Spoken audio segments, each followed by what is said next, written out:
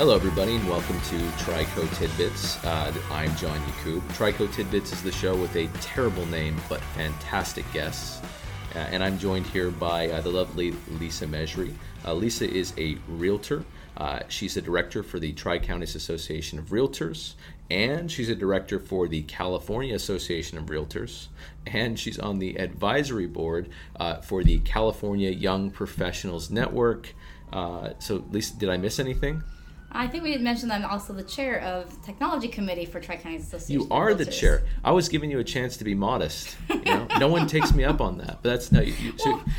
I've come to realize I have a long list of things that I volunteer my time for. Yeah, own it. Okay, Right? I like that. Own it. All right. So, Lisa, how are things going? Things are going actually very well. Very well. I'm very excited. Things are going extremely well, despite everything that's been happening. Business is good, life is good, family's healthy, so can't complain. Yeah, thank God for that. Right. I mean, family especially. So, well, now I do have some questions about you so that people can know who is Lisa. All right? So you ready? Yeah, let's go. Okay. Let's do it. All right, so I have a very serious question that some of our listeners are concerned about, okay? And I think they want your advice. You're kind of always seen in the company of tall firemen, okay? So some of our listeners, they want to know, let's see here, how do you catch them? Is there bait involved? And what is your technique? Oh, I don't catch them very often. No? I just surround myself with them, but my boyfriend is a fireman as well, so that's why I'm usually around firemen. Okay, makes sense. Okay, so sorry for those of you who are looking for an instructional. She's just a natural, okay? And Lisa, you're very involved in many aspects of real estate, but specifically, so your real estate sales business, what's behind that? Why did you get started in real estate as your business? Actually, I like to say that real estate fell into my lap. Because when I started, I was actually transaction coordinator and receptionist first. And then when my first husband and myself divorced, I needed something more permanent, and I liked that. So I got licensed in 2007 by being a personal assistant for a real estate agent and working with the REOs, and then fell in love with helping people and putting them into their homes and being able to help people sell and move up, downgrade, do whatever they need to do, and especially working with first-time home buyers and giving a buyer their keys. It's one of the most rewarding things I've ever done. And so I stopped going to school because I was actually going to school to be a nurse. So I quit that and decided to go full steam into real estate and never looked back and love every aspect of it. Okay, so I mean, you made a big move. So you went from kind of this nurse track, which is this kind of an established way to move. It's good. It's an honorable profession, and you decided to become an entrepreneur to throw your hat in the ring. I did, and I did that as a single mom too. As a single mom. Talk about scariness. Well, yeah. Tell me more about that. Well, I just enjoyed it so much, and it gave me the flexibility to be able to be for my kids, because I was the single mom and I was able to attend all the baseball games and be the room mom and still be that involved mom, because being for my children was number one, and my children have always been my number one. So it allowed me to be able to give them the life that I wanted to give them while not having to work a standard 9 to 5, or if I was a nurse, a 12-hour shift, and I'd have to miss some of those important moments. I was very fortunate to be able to have that. And then, of course, in helping people. I love to help people, so that kind of fits into why I was going to be a nurse, but I help people in a different way now. Okay, that's cool. Now, so you're not only a realtor, but we talked about, so you're not only a small business owner, a realtor, but you're involved in what we call organized real estate, like, the national, the state, and the local associations. Why did you get involved in that side? So I got involved in the organizational real estate because I was actually tapped on the shoulder. Someone actually had mentioned, hey, I think you'd be great. You love real estate and you want to learn more. And I've always thought of myself as being someone that learns things, and I love to absorb and read. I read every day, so I love to know more, and it really jump-started and helped my career in regards to real estate, because in organized real estate, it's a whole nother ballgame. There's so many realtors out there that don't even understand what organized real estate is and what we do and how we protect homeowners and protect the community and protect our industry as a whole in regards to fighting being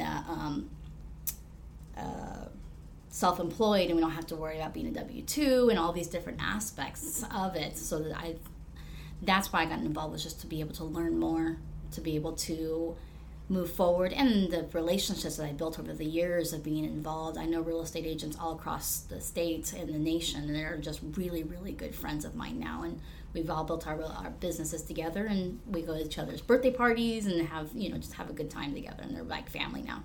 Okay. Yeah, so you've really kind of developed into this secondary side of the business that many people don't see. Yes. And that's interesting. Okay, so now I have a question. We're going to go kind of like big picture stuff. Is that okay with you? Let's go. All right. So the median age of realtors is 52 right now. Okay, so the question I have for you, you're very involved in your office as well. Do you see more people now or can you envision more people now from your generational cohort, kind of like the X and millennial? Do you see them getting more involved?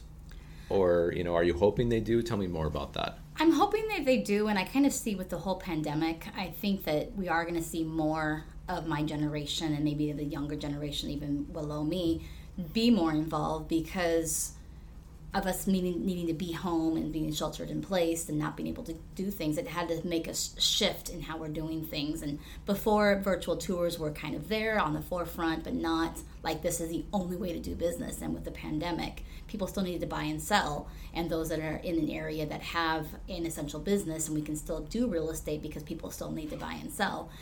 That change, I think that shifted not only with what realtors need to do, and I think the older generation doesn't necessarily pick that up as much as the younger generation because we're all gung-ho with technology and ready to go for it. So I'm not saying that they're going to be gone and obsolete, but I have a feeling some of them aren't going to shift and they're not going to realize it. And now with the consumer realizing that now we can look at homes virtually and we have the VR glasses and we can see them from the comfort of our home, I think if they're not going to pick that up, then it's going to have them, unfortunately, be forced out. Okay. So now, kind of to tie off to something you just said about like the new technology, the new ways that we're working. Now, a lot of that is kind of emerging because of the uncertainty that COVID has brought. So my question for you is like, how has your business changed due to the COVID pandemic and the subsequent lockdown? I mean, can you even still buy and sell homes right now? It's a great question that you have, and every area is different, but personally, my business has actually shot up. A whole bunch of people are still needing to buy and sell despite of the pandemic.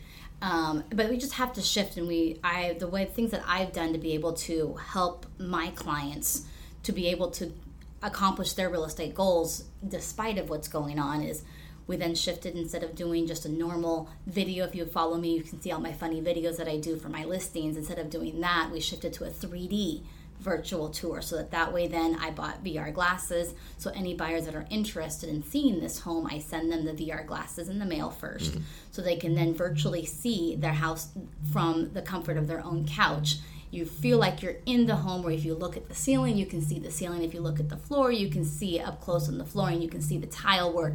You can see the countertops. You can see pretty much everything. It gives the square footage of the home in each of the rooms, so you can really have a sense of what it is there. And you look in one spot, and then it transports you to the next bedroom, and you're not necessarily leaving your house. This is a way that I marketed this one particular home that my sellers needed to sell. We marketed it that way. First, we had the buyers go to that. We also then did a virtual tour where I was the only one that entered with the seller's permission. We then did a virtual Zoom tour as well as Facebook Live and Instagram Live, so that we can get as many eyes on the home virtually as possible. Then from there, we then said offers would be subject to interior inspection, so that way we limit the number of buyers into the home that are just the looky-loos. We want the serious buyers that are coming in. So then we had the offers come in as subject to interior inspection. We picked one day where the sellers could be then gone. I separated out the showings for the buyers that had offers in to see the home, only allowing the two buyers and their agent to come in, no extra people, so the family doesn't need to come, the kids need to stay at home, or if they had kids, we arranged for one parent to come in, tour the home, and then the other parent come in so that the kids stayed in the car. So safety's always got to be a number one priority. Everyone wears face masks. Everyone uses the forms that CAR had provided for us, the entry forms. Then we showed the property. Then we asked for highest and best to come back the next couple of days because they could adjust their offer based on seeing the property now, because the reality is they need to see the property before they actually purchase the home. This is a major investment, so they're going to want to see the property at some point. Then we moved forward, accepted an offer, closed it. It was super easy. Still did it, just making the extra precautions. So when it comes to listing, yes, and we still had multiple offers. In that particular house, we actually sold it for $35,000 over asking price. Wow. In the middle of the pandemic when everything was shut down. So it goes to show that you still can. Interest rates are still low, conversely, on the buying side, because these particular clients also bought a home. So I did the same thing.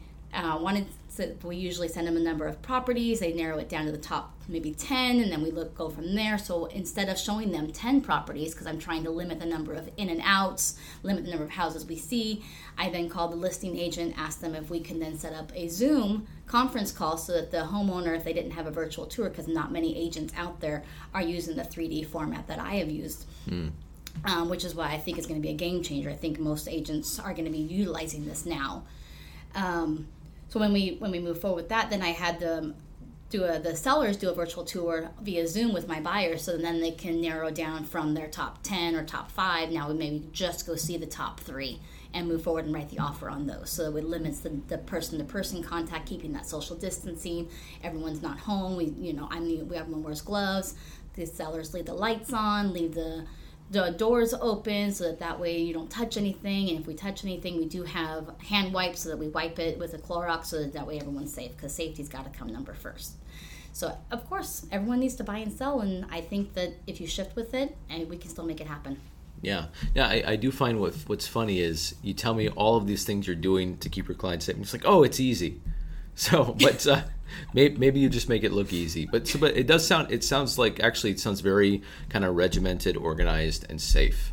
And that may not be what people were expecting, but yeah, it does sound like we've got a system here that you're using that can actually allow people to still look at the home they want to and not really endanger themselves or the seller. Correct, yeah, because safety always has to be the number one priority. Wearing the masks, wearing the gloves, hand sanitizing in between showings. As long as we take those extra precautions, which I say make it easy because I just take it on for my clients. I just do it for them and tell them, okay, look, I'm going to make sure that you're safe. You're going to make sure you're sanitized, make sure everything's done in between, so that way then we have the PED form that the California Association of Realtors has provided for us, which is the property entry advisory, so that everyone's signed that saying that they have not come in contact, so that way then safety is there, number one, and they're comfortable with it. And there are some clients that aren't comfortable with it, and that's okay too, because now then we just need to wait for the pandemic to be over, and then they're ready to go forward.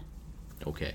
And then, so now just to kind of like bring things around, wrap things up, we talked about maybe like our generation and younger generations getting involved in real estate. If someone approached you and asked, Lisa, how do I do what you do? What advice would you give them on getting started? This is always the hardest question that I have when people ask me to get involved in real estate. I would say my number one advice is to find a mentor.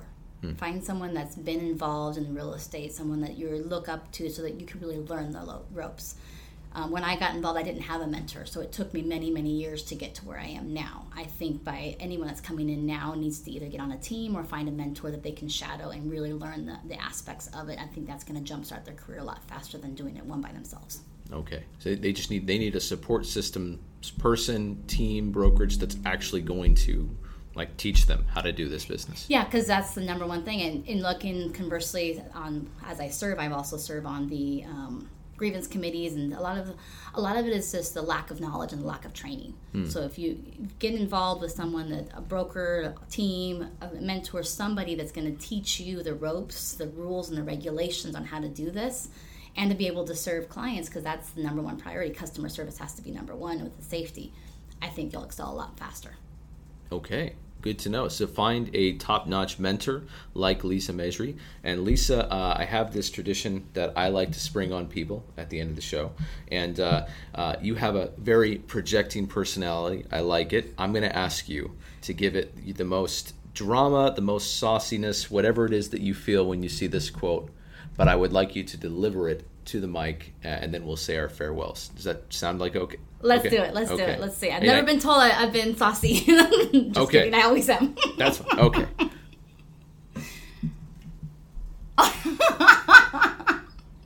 You had to do this one for me, right? I did, yes. Okay. I don't do drugs. I am drugs. And by Salvador Dali. That's Salvador Dali himself. Okay, so Lisa, thank you so much for taking the time to talk to us today. Thank you for all that you do for your community and for the realtor community, and I hope that we can have you back again soon. Absolutely. Thank you for the time. I appreciate it. All right. Thanks, Lisa.